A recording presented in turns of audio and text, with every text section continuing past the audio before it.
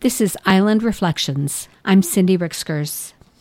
There's a gentle snow falling as I sit down to write. It's covering the mud, ice, and sodden leaves that, with a week of rain and warmer temperatures, had been my view. It offers a feeling of calm this morning. Once, on a flight off the island with my Aunt Katie, I was totally wrapped up in my own terror. I'm not particularly afraid of flying, but I'm always relieved to land safely. This was an especially bumpy flight, and the small plane was buffeted in the wind. Adding to my unease, one seat had been removed.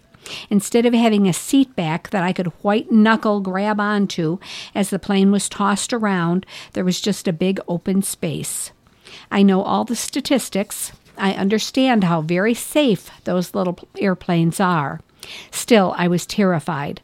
At one point, my aunt leaned toward me to explain the grocery list. Barely able to move my jaw to speak, I said, "I can't talk now, Aunt Katie. I'm trying to keep this plane in the air." Of course, there was nothing I could do really, but I felt still that it needed my full attention. I've been experiencing similar feelings of terror during this first week with the new administration.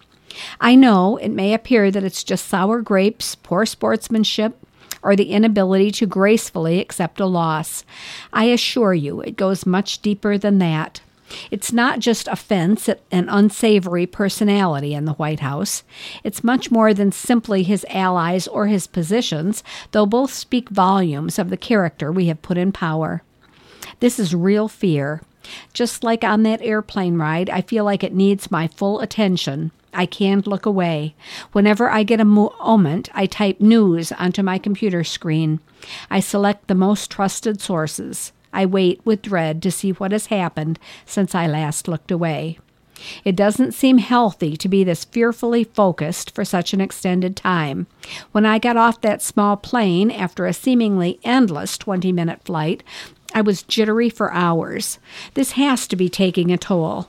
There are people in the world who know nothing else, whose days and nights are filled with unease, uncertainty, fear. Sometimes it all seems too much to bear.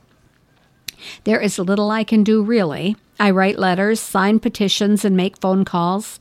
I joined the ACLU for what little help my small donation might offer. It all seems like a pretty measly effort.